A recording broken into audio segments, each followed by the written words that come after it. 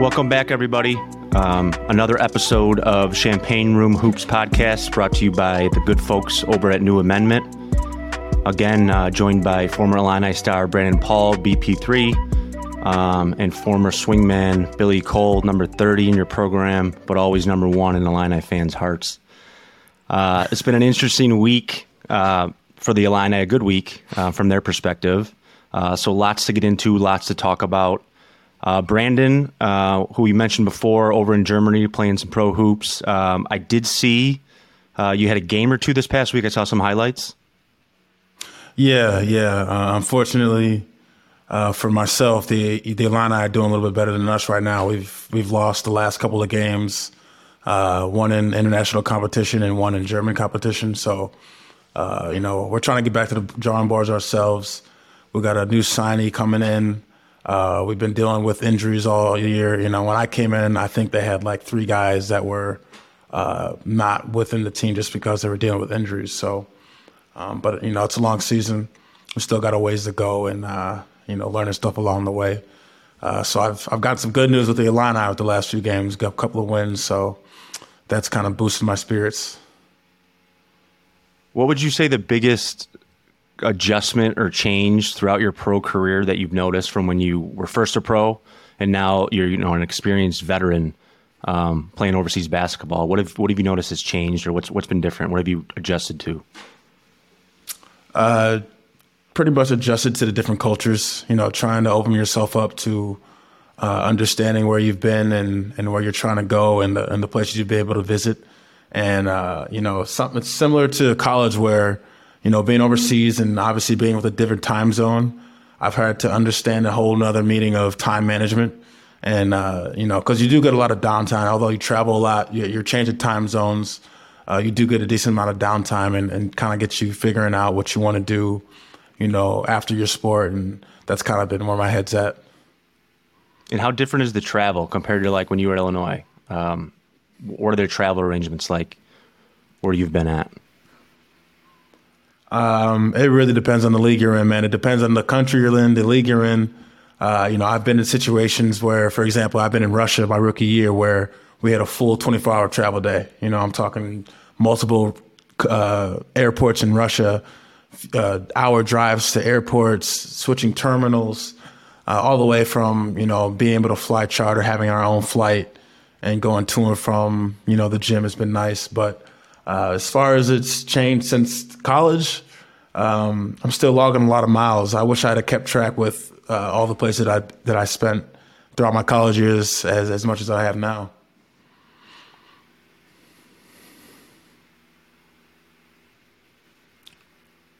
Just one other. We got a pretty diverse squad over here, man. We got a Spanish. We got a couple of kids from Brazil.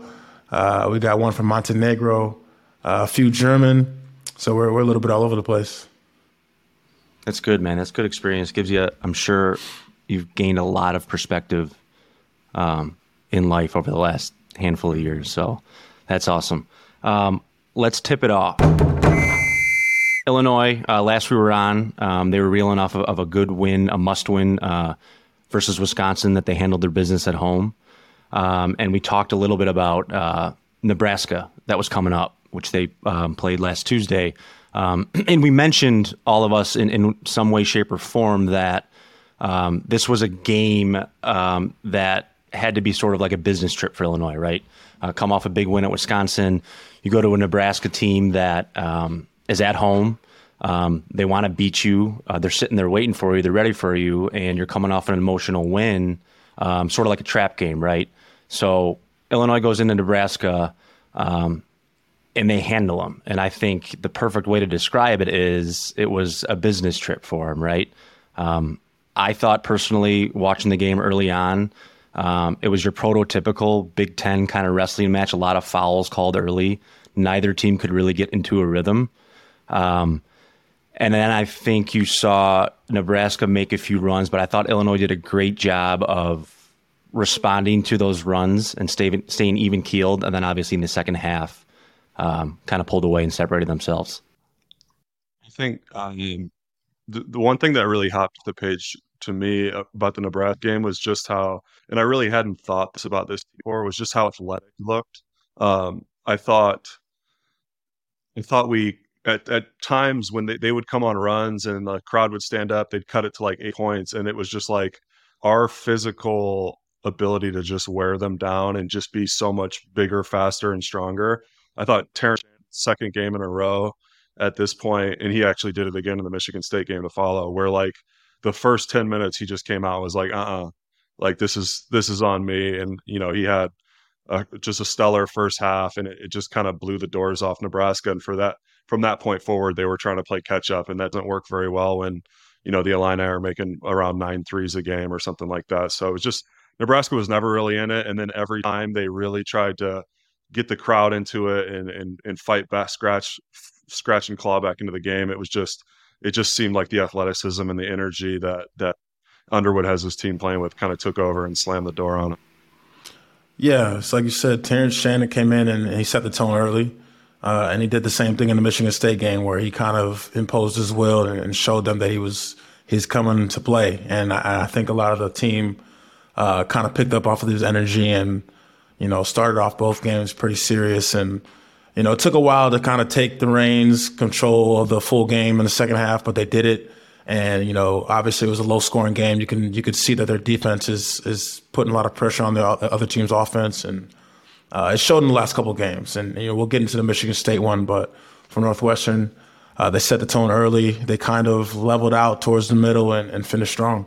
Yeah, I thought you both said it and mentioned it. Obviously the story was Terrence Shannon, like you said, Bill. He kind of imposed his will on this game. And I noticed he was a lot more efficient. And by that, I mean, there wasn't a lot of dead dribbling. There wasn't a lot of him, faced up outside the 3-point line, dribbling 4 or 5 times, trying to get into the paint or get an advantage offensively.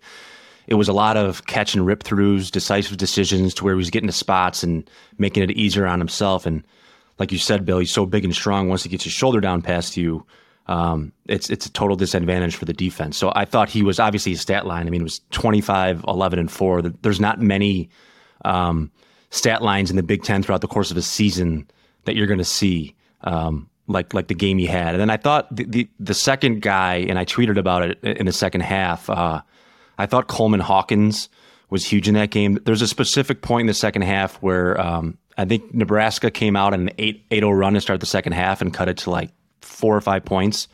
And Underwood called the timeout with about 18 minutes left. And I don't know what he said or changed, but they came out of that timeout with a whole entirely like renewed energy and rhythm about them. And this is where I bring up Coleman Hawkins, because I think 4 straight possessions after that, they ran like a cross-cut for him, and he made a great skip pass to Matt Meyer for a 3. Next possession, he gets like a one-on-one shot clock winding down situation and makes a great off-the-dribble kind of step back, long 2, swishes it, comes back down again and has another hockey assist for a 3, and it was like a 12-0 run they went on that kind of he spurred on the offensive and defensive end. And Bill, I know you had talked about it in previous episodes. His versatility out on the floor creates such a disadvantage for the defense. I mean, he's a matchup problem in the way he shoots. So, and I tweeted that, I said Coleman Hawkins is Illini's most impactful player, and it's not even close. And I think I got some flack for that, but because pretty much on any given night, you can call somebody their most impactful player, right? That's how the season's gone. But I just think that the matchup problems and his versatility, when he's playing well, and here's the thing, he doesn't even really know how to play yet. And this isn't a discredit to him. That's coming with experience. You can see game by game, that young man is getting better and better at basketball. He's getting more comfortable. He's getting more experienced. So I just think the better he plays and the more comfortable he gets and the more he learns how to play, it's going to pay dividends for the entire team. That shot fake on the left wing first half, where he got the guy up in the air and just tomahawk dunked it on their 5-man, right? He's playing the 5 at that point.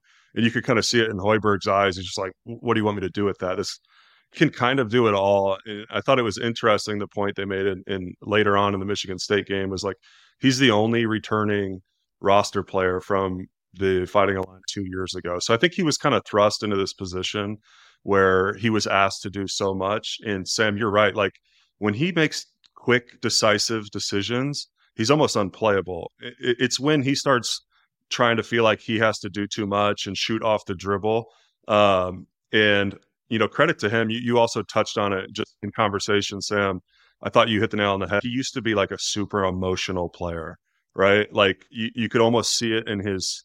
He wore everything on his face, and you can almost tell how his game was going just by looking at him. And I think, if we've seen anything since that Northwestern loss, I think it's a lot of that like leadership and more like emotional intelligence that Unwood was looking for more than anything, right? Like you saw the ball hit the like multiple weeks, 3 or 4 times in that second half, good possessions. And what do you know? Matt Meyer gets an open three, Coleman Hawkins gets a three, Terrence Shannon gets to the line. And so you're naturally seeing the maturity level kind of happen in real time, and that's dragging shot selection and a lot of like time score momentum stuff along with it, and it's leading to wins. Yeah, man, I like the fact that the Illini made the game kind of less boring to watch. I don't want to call Nebraska a boring team. They're not a boring program. Just when you think about the games that they've played and the games that we're kind of anticipating, like the Michigan State one, which we'll get into, you get hyped up for those types of games, no matter what, just because of the name. So it's easy for fans and for us to sit back and watch this game and kind of just be like, all right, let's get to the end. You're supposed to win this one. It's not that easy when you're out there because obviously you're going on the road in the Big Ten and to get a 20-point win like that, it's not easy. It's not easy. So they came prepared. They piggybacked it after a loss after the lost win. Excuse me, let me go back. They came prepared and they piggybacked off of their last win. So I was impressed how they responded. Yeah, and we all know the feeling, right? Winning on the road in college, especially the Big Ten. I mean, is there a better feeling than that? Whether you win by 1 and it's a mucked up, ugly game, or you win like they won by 20 plus. But anytime you win on the road, that flight home after the locker room, first of all, the locker room's a lot more fun post game, and that flight home back to Champaign is a lot better with a lot better feeling after winning on the road. And those plane rides home, that's where you build the team, right? That's where you have these team members that don't know each other super well, haven't played with each other prior years. Like that's where these like iron bonds get formed and best friend for life on those plane rides home after wins. It's a pretty quiet flight home after losses. No coach wants to hear anyone laughing. But even something as it can seem as insignificant as a Nebraska win, right? But they absolutely had to have that one. They got it, and then all of a sudden the team chemistry looks, A1 going into the Michigan State game, which is a much, on paper it's a much bigger game, but it doesn't happen without first getting the Nebraska game. Yeah, and let's get into that now. So we'll do a little X's and O's. Michigan State comes in, so Illinois comes off a great win versus Nebraska on the road. We'll call that a business win, right? A business trip, like I mentioned. Now you got Michigan State coming in. Michigan State has won 7 in a row coming into this game. I know Bill and we had talked about it. Illinois was 6.5. Was it 7-point favorites when the line first came out? Which I'm not. I was a little surprised by it. I know home court, plays into that a little bit, is worth a few points, but I thought it was a little bit of a bigger spread than what I anticipated. But Michigan State, 7 in a row, Tom Izzo, well-coached team, physical. Like, this is a game at home that you have circled on the calendar when the schedule comes out in the preseason, right? Friday night, and I thought they answered the bell tremendously. I think it could possibly be, besides their early UCLA and Texas wins, I would say that this might be the best that they've looked all season long as a unit, in my opinion. Yeah, for sure. So it was just for me, it was a continuation of like the Big 12 transfer pipeline. I thought those three, that you're starting to see a 3-headed monster emerge. And in the Big 10, that has a track record of being like really, really successful, right? I think to the Purdue teams that I played against with Robbie, Eachwan Moore, Jawan Johnson, I saw a little bit of kind of emerge Michigan State, right? Same exact thing we talked about Nebraska. Terrence Shannon has 15 of the first 19 and doesn't even look like he's trying. He's just out there on autopilot. And then, they hit a little adversity. I thought, is it Bogard, the point guard, kind of took over there late second half, ended up with 20, really good. And Tom Izzo kind of just doing, this game was much more of the classic Big Ten chess match with Tom Izzo than the Nebraska game, right? You could just kind of, the feeling out, the lineups, the Michigan State trying to go really big. And then all of a sudden, credit to Coleman Hawkins. I thought his first half was atrocious. And then just comes out kind of with 10 minutes to go in the second half. I thought he was phenomenal. Dane Danger, I haven't seen a post Arsenal like that maybe since I've been watching the early 90s. I've been an Illinois basketball fan my whole life. And as far as like back to the basket, just having a bag of tricks, like I thought he was just exposing. And Tom Izzo said that in his post game. He's like, Danger kicked our ass. So I start to look at like the Big 12 three-headed monster emerge, and then I'll wrap it up here. Just thoughts on the game, but the energy guys are starting to emerge. So this is more like the Bill Coles of the world, right? So I thought RJ Melendez, great minutes. The guys that you're gonna, the guys that can steal you wins down the schedule, right? You might not notice it, but I thought he hit some timely threes after airballing a few in the first half. So it was like, you tell there's some mentally tough kids, and then Ty Rodgers with the Sky Clark starting to play more and more. So I think this is going to be boring for everyone listening to this to keep hearing this, but these roles are starting to get more and more well chiseled out, and you're starting to see Brad's lineup in crunch time emerge, and I think he's like really nailed it. I thought Underwood, his adjustments at halftime were terrific. Michigan State scored 37 in the first half. Defense looked, maybe for the first time all year, the defense was like, are we actually a good defensive team, or are we just kind of pretending? And then all of a sudden, second half, they come out and throw the clamps down and win a really nice Big Ten home game. Yeah, and I think he's starting to, which you kind of mentioned, he's starting to trust his players more, and he's starting to trust specific lineups more. And you know that feeling as a player. You know when your coach trusts you or doesn't trust you, right? So I think he's starting to trust these certain combinations he has in there at certain points in the game.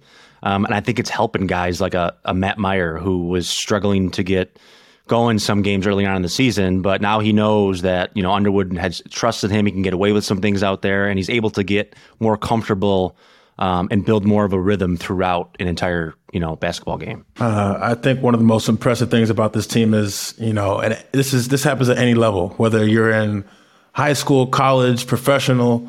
You go into the film sessions, you break down the film, and the coach is going to look at the film and he's going to tell you who we're going to go at on defense. He said, we're going to go at this guy. We're going to punish him. He can't move his feet. He can't fight through screens. When you look down the Illini roster, there's no one you could really pick on. You can't say, okay, we're going to go at this guy. We're going to get this guy into a switch situation so we can go at him. You don't have that down the line. So guys, and that's a testament just to Underwood's program, the grit that they have. Obviously, Chester Frazier coming in on staff, definitely beating that defensive mentality into them. So I'm just impressed at how they're able to come back and hold this team to what they held them to. And if I'm not mistaken, I don't think Michigan State hit a three the whole game. I mean, that's you could say a lot about that, whether that's being, Illini holding them back, or maybe they missed some shots or they didn't take enough shots, but at the same time, that's a pretty impressive stat. Right. And at halftime, like you said, Bill, I mean, they're down 37, they're down 4. Illinois is down 4 at halftime. Because Michigan State ended the first half really well. And I just thought the first half was so much more of your typical, Big Ten, powerhouse matchup where just throwing haymakers, Michigan State and Illinois, and nobody can really separate or get into much of a rhythm. But I think, like you said, Bill, Dane in the second half especially, he owned the paint, right? He dominated the paint.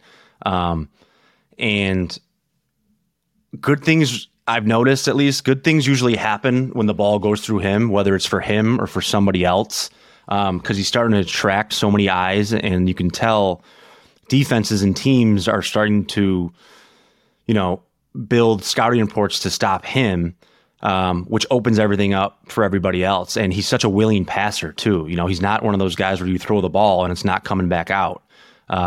He usually 9 times out of 10 makes the right decision when he gets the ball. But he was just a monster. I think that's something that Illini fans have been waiting to see all year, because they see a little bit of Kofi in him.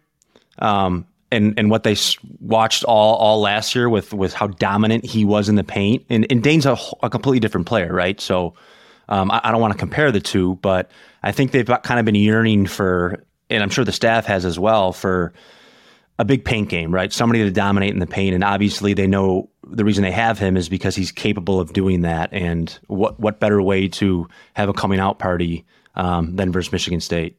Exactly. That's huge because we've all done it. If you've ever played against Michigan State, for the people listening, like their bigs are out there for one reason, and that's to punk you.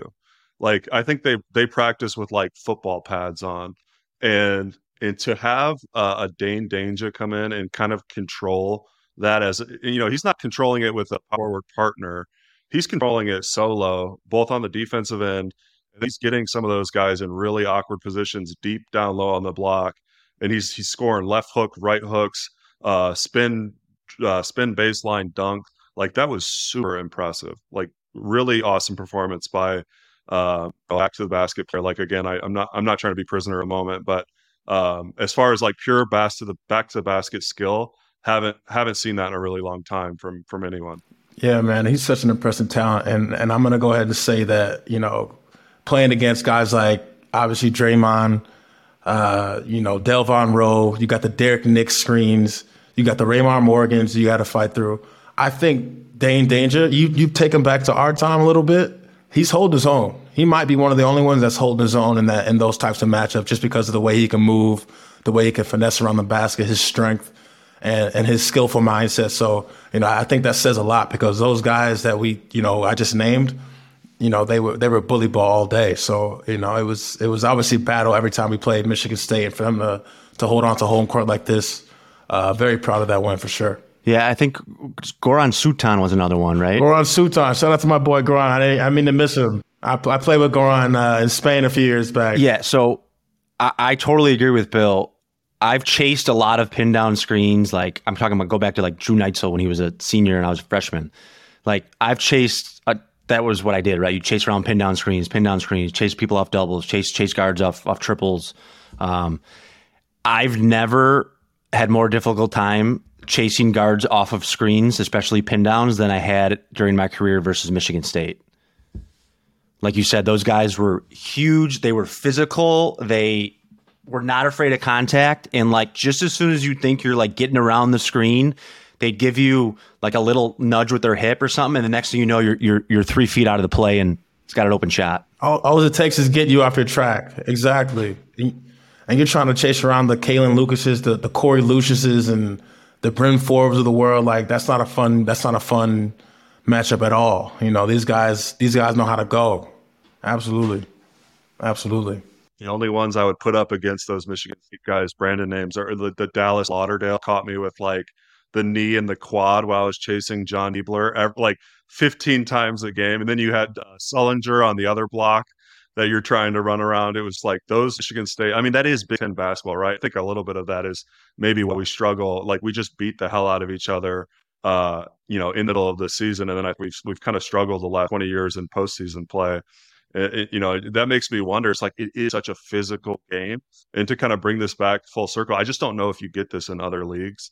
And then to have kind of our own little version of that emerging with Dane Danger, but a very highly skilled one, right? Someone that could take all that punishment and then be like, okay, I'm going to be able to withstand that and deal with it, but I'm also going to throw a little finesse at here and throw up 12 points a game. So I don't know. He's just like really impressing him. And then I don't want to leave this out because I feel like there's no chance we could move on to the next segment without calling out Matt Meyer.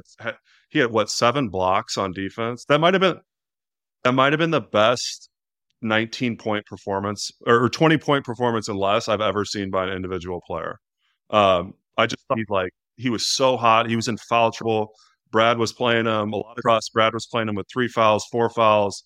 He just hit some bombs, some like big time bombs where that was like first time in a long time as like I almost turned into like a fanboy again. Like I was like standing up in front of my TV watching Matt Meyer. I thought individual performance just to kind of like shut the door that last 10 minutes of the game, like just unbelievable on both ends of the floor.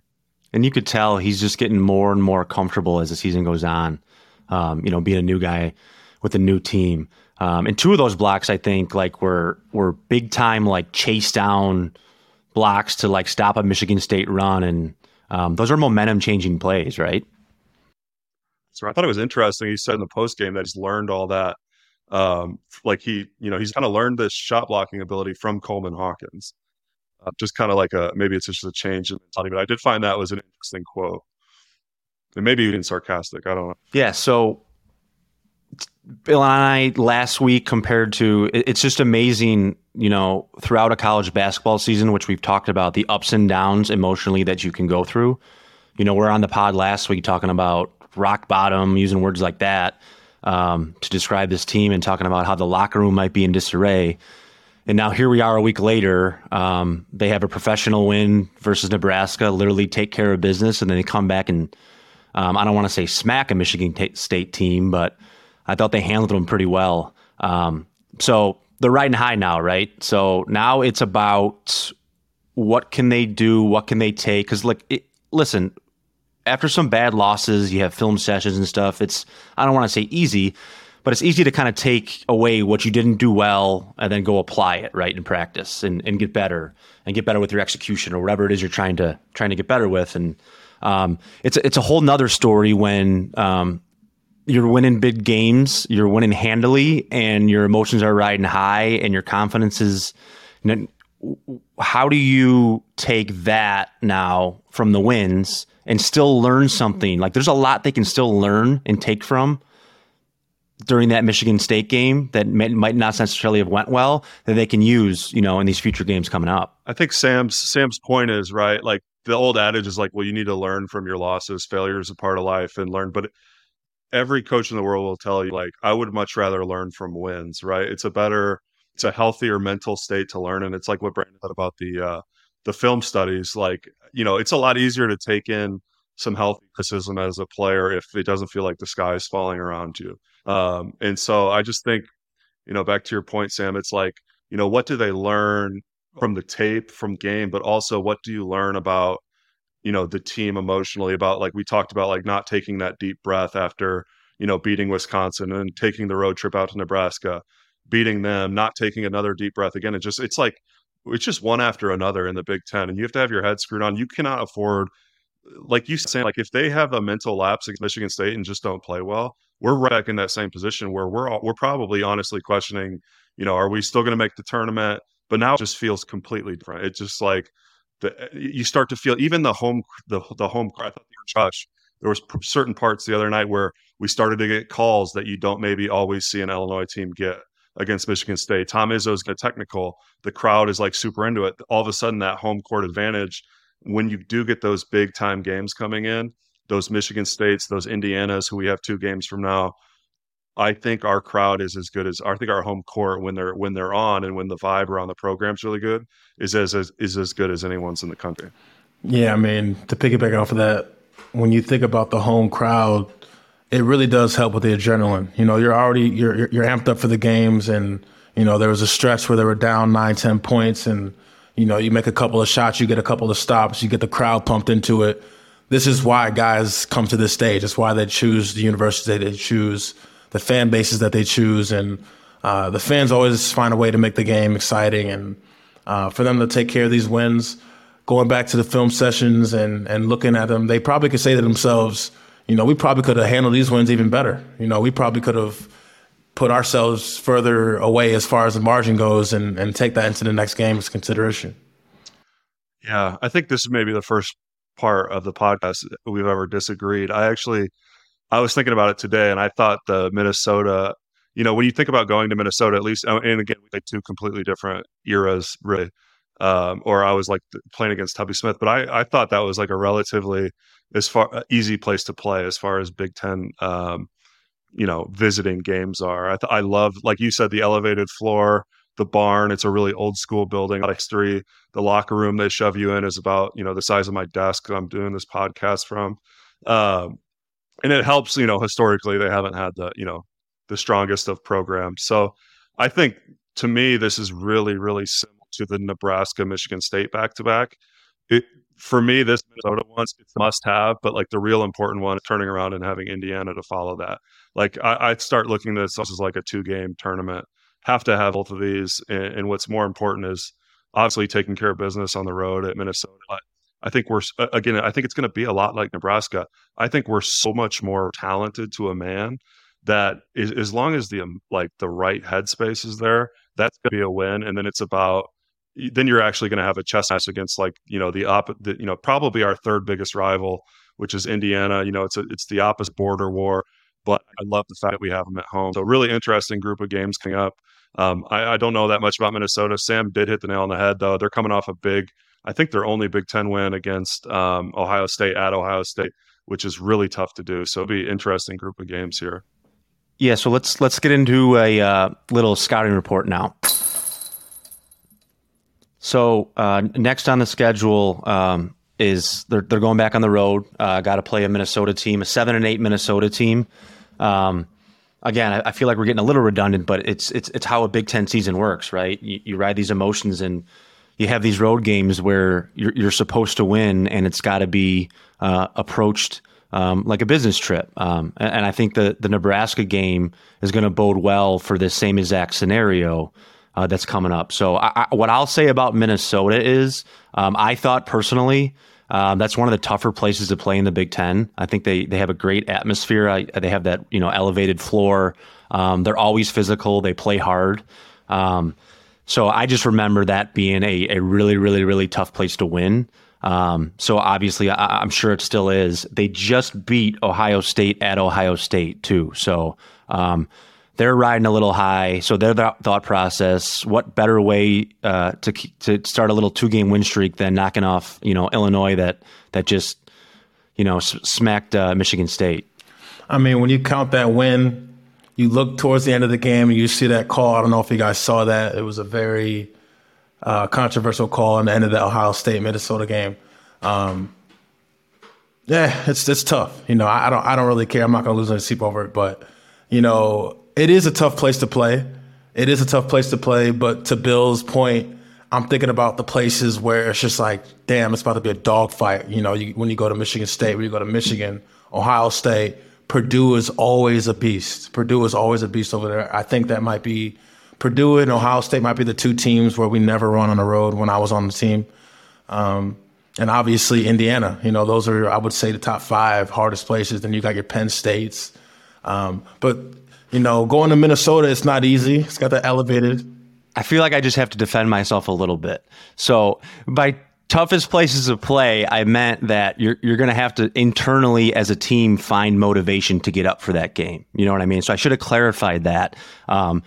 By no means necessary is playing at Minnesota tougher than playing at the Breslin Center or playing at Ohio State or Indiana. But isn't this the locker room? Isn't this the locker room where they usually turn the air off or they turn maybe the heat on too high? And we would always complain about that. Yeah, it's just they're going to have to find their own motivation to get up for it and that kind of deal. So because there's not going to be people hanging on the floor, it's not going to be an atmosphere that those other places have. But sorry, Brandon, go ahead. No, you're right about that. I'm just thinking about all the places. And I just remember always going to Minnesota and being like, all right, it's too cold here. Or, what does that smell? What they leave in the locker room for us to smell for this, to get us out of our game? And it's funny, the stuff that teams will do. You had a spot on the road everywhere we went where you can get chicken wings from. So that's a fact. Yeah, man. Oh, they had a spot we used to order chicken wings from. Amazing. Now you're getting my mouth watering. Now I'm getting hungry. Yeah, and for those watching, I've seen Brandon eat a lot of chicken wings. We were roommates in college, and we've been pretty good friends for the better part of 15 years. You don't want to see the way Brandon eats a chicken wing. So. Oh yeah, I was really him. I had one on the way home from every game we played in Mizzou. We played at the bragging rights game. It was a little spot. I think the bar was called Annie's or something. Some of the best wings I've ever had in my life. So I might need to make that trip the next time I go to that game. It's so efficient. I think I was rooming with Brett. I was rooming with Brandon at Iowa one game, and I remember him giving the most detailed instructions ever to the lady at the bar about his pregame chicken wings, how much hot sauce needed to be on the wings. And then he finished with saying, like, I will be coming down for more sauce if there's not enough sauce. I would have to send like little threats in there because, people don't really take it serious. I take my wing eating very serious, and it's like it's a passion. It's really a passion. Times when I'd like be coming back from the facility or we were out or something and I'd have to pick up some Geos for us and like you were at the apartment, like the detailed, what you'd give me to order the wings, I had to like read it off to the guy and you'd be like, if you don't like, they got to be this way. Otherwise I don't want them. I'll make you walk your ass back. And so like you're super specific about how you eat your wings, which is hilarious. Let's get into a segment that we've done the last few times, which is pretty cool. A segment called Word on Campus. Let's transition into that. We've talked about some inner workings of what's going on campus with some inside intel and stuff. The last few times it's been about, what's going on with the transfer portal and Sky Clark. But Bill, you mentioned pregame with us here some snippets of what you heard in some post-game pressers after the last few days that I think we should address and talk about a little bit. There was things that came out of that post-game at Michigan State that were really interesting to me, and I'm curious to get your guys' takes on it. And the first one, Matt Meyer came out and voiced frustrations in the media a few weeks ago, right in the midst of that skid that they were going through. And he came out after the Michigan State game and he shouldn't have said that stuff, right? And then he came out and was like very complimentary of the way Coach Underwood has kind of regained the traction of the program and got everything in the right directions and said his investments were amazing. And then there was another one where I thought Tom Izzo had an interesting comment in the post game that there was some addition by subtraction with getting rid of, or not getting rid of, but essentially losing Sky Clark for what seems like an indefinite amount of time. So, I thought both of those were interesting comments. Izzo saying the addition by subtraction comment, and then Underwood coming back out and saying it probably looks like that to an outsider because we've hit our groove. So I'm just curious, word on campus for us. We've all dealt with media after, whether it's big wins, tough losses. Like, what are your guys' kind of general thoughts around those two post game comments, both from Underwood and Matt Meyer? Well, I would say. I did see those quotes when the article came out. I think it was a Sun-Times article after Northwestern game. And I was pretty taken back by him, that players were saying the things they were saying. It's a different era now, right? It's obviously you see it in the NBA, the player empowerment era. But even in college basketball now, the access these guys have to the media and social media, it's just a little different than it was when we were playing. Personally, I couldn't imagine myself. I always thought I was pretty good with the media. I thought I was pretty politically correct. I always thought I didn't reveal too much, especially what was going on inside the locker room. I made a point to, that was kind of a sacred place for us, right? Where you don't want anything in the locker room that the outside doesn't know about. You don't want them to know about that, right? So I was going to be the last guy that would provide the media or any competitive advantage to an opponent, that there was turmoil in the locker room. So I was a little surprised by some of the players' comments. Again, it's a different time. Also, every coach, the way he runs his program is a little different, right? And Matt Meyer's a guy, and I'm certainly not knocking him. I give him a tremendous amount of credit for coming back, Bill, like you said, and saying that he was wrong and that he did that. But it's just a different time, and I think it speaks to Brad Underwood, right? I think it speaks to the fact that he gives his players some freedom. It also speaks to, you got to give him some credit, that his locker room is in a little bit of turmoil. They're on a losing streak. Players are making some comments. 3 games later, his players are coming out almost quote unquote apologizing for what they did or what they said or whatnot. And one thing I'll say about that to tie it all together is there's an old adage that says winning solves everything, right? So you go win 2 big games after some turmoil, and Meyer comes out and makes those comments and reneges on what he said, and which I think is very mature of him, right? He's a 5th-year guy. He's been in a lot of different locker rooms. had a lot of different teammates. But I will say that throughout a college basketball season, if you win, it takes care of a lot of other problems or issues you can potentially have as a group. I thought I'll focus on. I totally agree with everything you just said. I thought ton of maturity from Matt Meyer to come back out. I think a lot of it is the winning side of things as well. And then I'll go back to the other comment from Tom Izzo, because I would tend to be on his side here. I don't mean this to, there's things don't have to be mutually exclusive. Sky Clark's an amazing player. He's probably an amazing person. The program's really wrapped their arms around him. But his absence, leaving midseason when it happened, when they were going through that skid, it has really allowed kind of everything to fall as far as lineups. That's all I'm talking about, right? Lineups, knowing roles in energy. Sometimes you can know subliminally that a teammate is going through something, whether it's mentally or family or whatever, and it can be weighing on the whole team because they love that guy like a brother. And I think what Tom Izzo was trying to say is that they've been a different team since the absence was announced, and whether it has anything to do with it or not, I would say maybe subliminally it does. I think it kind of mandated a lot of that stuff that we were asking for after Northwestern, right, Sam? Like, it automatically shortened the rotation. It got Jaden Epps more minutes. It kind of naturally forced leaders out of the Big 12 transfers. So really interesting game comments, not just from Matt Meyer, but from Tom Izzo and then Brett Underwood saying he might be right, but that's not how we're looking at it internally. I just thought the media kind of coverage around his team is start to ramp up. Maybe they sense like maybe that's, oh yes, team is that talented where we could have a really big run, and you're starting to see kind of everyone come to the table, a lot more eyes on everything that's said. Yeah, I'm glad you brought it up, Bill, because there's so much media exposure. I mean, we lived it as far as, 3 times a week after practice, they open up to the media and you're in front of a camera, and a lot of times what questions they're going to ask, but sometimes you don't. And some of these are 18, 19, 20-year-old kids that may not have had a ton of media exposure before, and they can kind of get backed into a corner to where they say something, and next thing you know, it's a headline and it's a problem in the locker room, et cetera. So I think that's kind of an underrated point you made, Bill, that they have some veterans on this team that have been involved in the media before.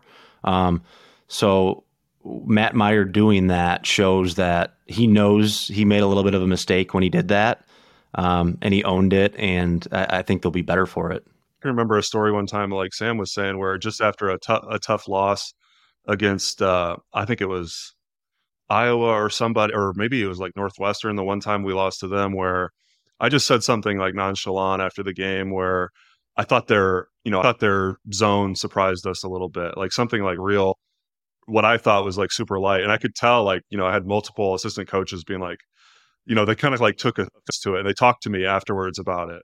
And realize, really, looking back, like, yeah, I could see how that might look bad when the player says we were surprised by something. But in reality, in my mind, when I'm like looking back at the game immediately after we play it, I'm just talking about surprising the players. So I do think there's this little aspect of you have to be really slick and really on guard that you're not putting anything out there that's going to be misconstrued by someone that didn't hear the question and they didn't hear the context of it, right? So it's just interesting stuff that happens. I'm glad, like, the health of the locker room seems to be in a better place than it was a month ago. So I'm just kind of glad that it's all taken care of. But interesting conversations for sure.